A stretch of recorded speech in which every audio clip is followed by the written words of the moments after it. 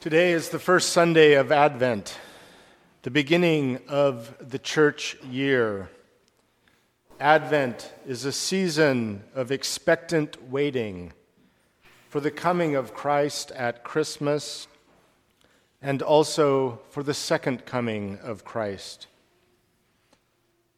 Language like we had today about the second coming should be read as poetry. We don't demand that poetry explain itself. We let it be. The same is true for parts of Scripture. Still, how do we hear the words, "Truly I tell you, this generation will not pass away until all these things have taken place"? It is almost the end of 2018. That's a lot of waiting.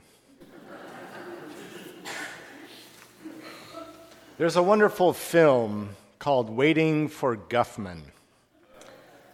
And it's done as sort of a mock documentary, kind of a mockumentary. So if you've seen that or Spinal Tap or Best of Show, it's kind of done in that style.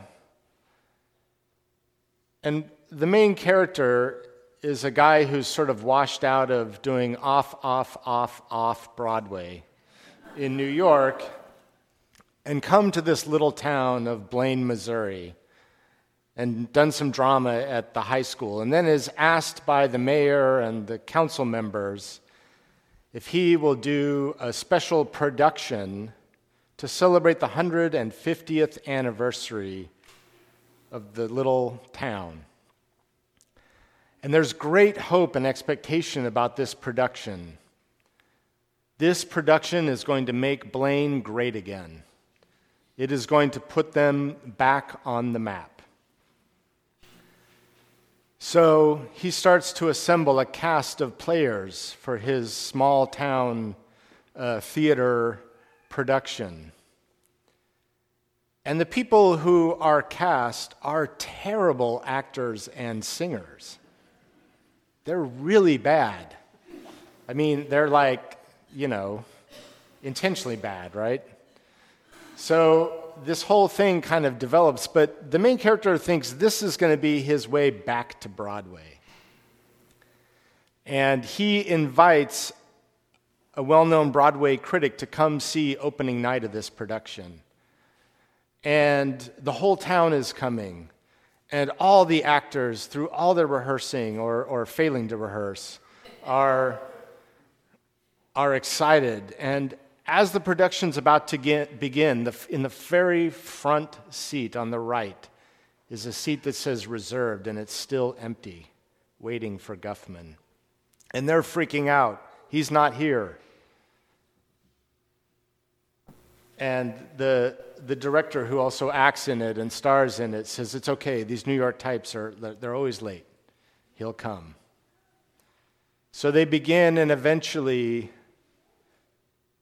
Guffman walks in and sits down in the reserved seat and watches the production, which everyone loves, and it's terrible in a really beautiful, endearing way, like, when you go to your kids' school production and you're like, man, that was just painfully awesome.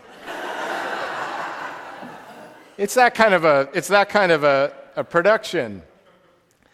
So then at the end, the director goes out and gets Guffman and brings him backstage to meet the cast and asks him, they introduce themselves, and what did you think? Well, I thought you were great, and blah, blah, blah, and he says, and Mr. Guffman, do you have any more words, do you have any words for us? And then he says, oh, there must be a misunderstanding. I'm not Mr. Guffman.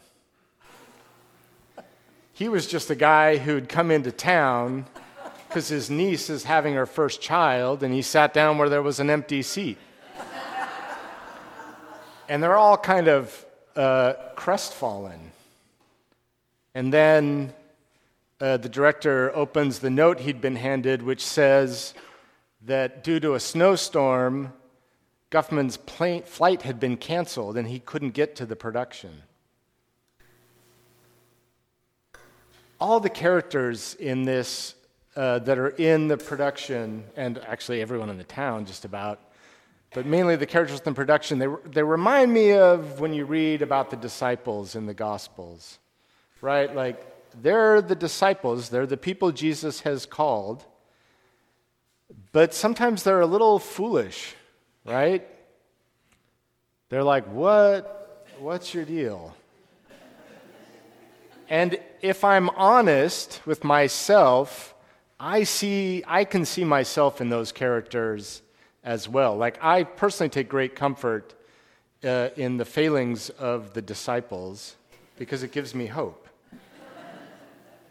And kind of the same thing with waiting for Guffman. Guffman never comes, just as Godot never comes. And the characters have to move on, much like the disciples after the crucifixion. They have to move on. I think Waiting for Guffman is also a bit of a cautionary tale about chasing false prophets, right? This guy's going to get us back to Broadway, right? We're putting all of our hope in him. My mother used to have a cartoon on the refrigerator that showed a man in a simple robe holding up a placard signifying a street preacher. And the sign that he was holding said, "The world is not coming to an end. Therefore, you must learn to cope." You must learn to cope. Waiting is really the process of learning to cope. And waiting can be very hard for us. Waiting is a sort of proactive surrendering to God. Waiting for Jesus is really about making room. I turned 50 this year, but sometimes I feel like I'm still waiting for my life to start. Do any of you ever get that feeling like, when's my life going to start? Oh, I'm glad I'm not alone in that. When is my life going to start? I mean, it's absurd, really, right? I have such a fulfilling life, but sometimes it's like I'm waiting for Guffman. Thomas Merton said, "The Advent mystery is the beginning of the end of all in us that is not yet Christ." That must be it. I'm waiting for the end of all in me that is not yet Christ. That will be the start of my life. Angelus Silesius said, "If in your heart you make a manger for his birth, then God will once again become a child on earth." True waiting is not passive. It is an act of preparation. We can only make a manger in our hearts if we make room for that manger. In the gospel today, Jesus is saying that there is no room for him in our hearts if we are weighed down by dissipation, which is decadence or excess, drunkenness, which here I think really means using unhealthy coping mechanisms, and the worries of this life, which are manifold. There's no room for Jesus if our heart is weighed down with those things. In waiting for Guffman, Guffman never comes. They don't make it to Broadway, as if they ever would have. But in the waiting, each one of the characters finds something in themselves that takes them beyond who they were before. Though done in a ridiculously comedic way, each character through this process becomes a bit like a fig tree, sprouting the leaves that signal that summer is near.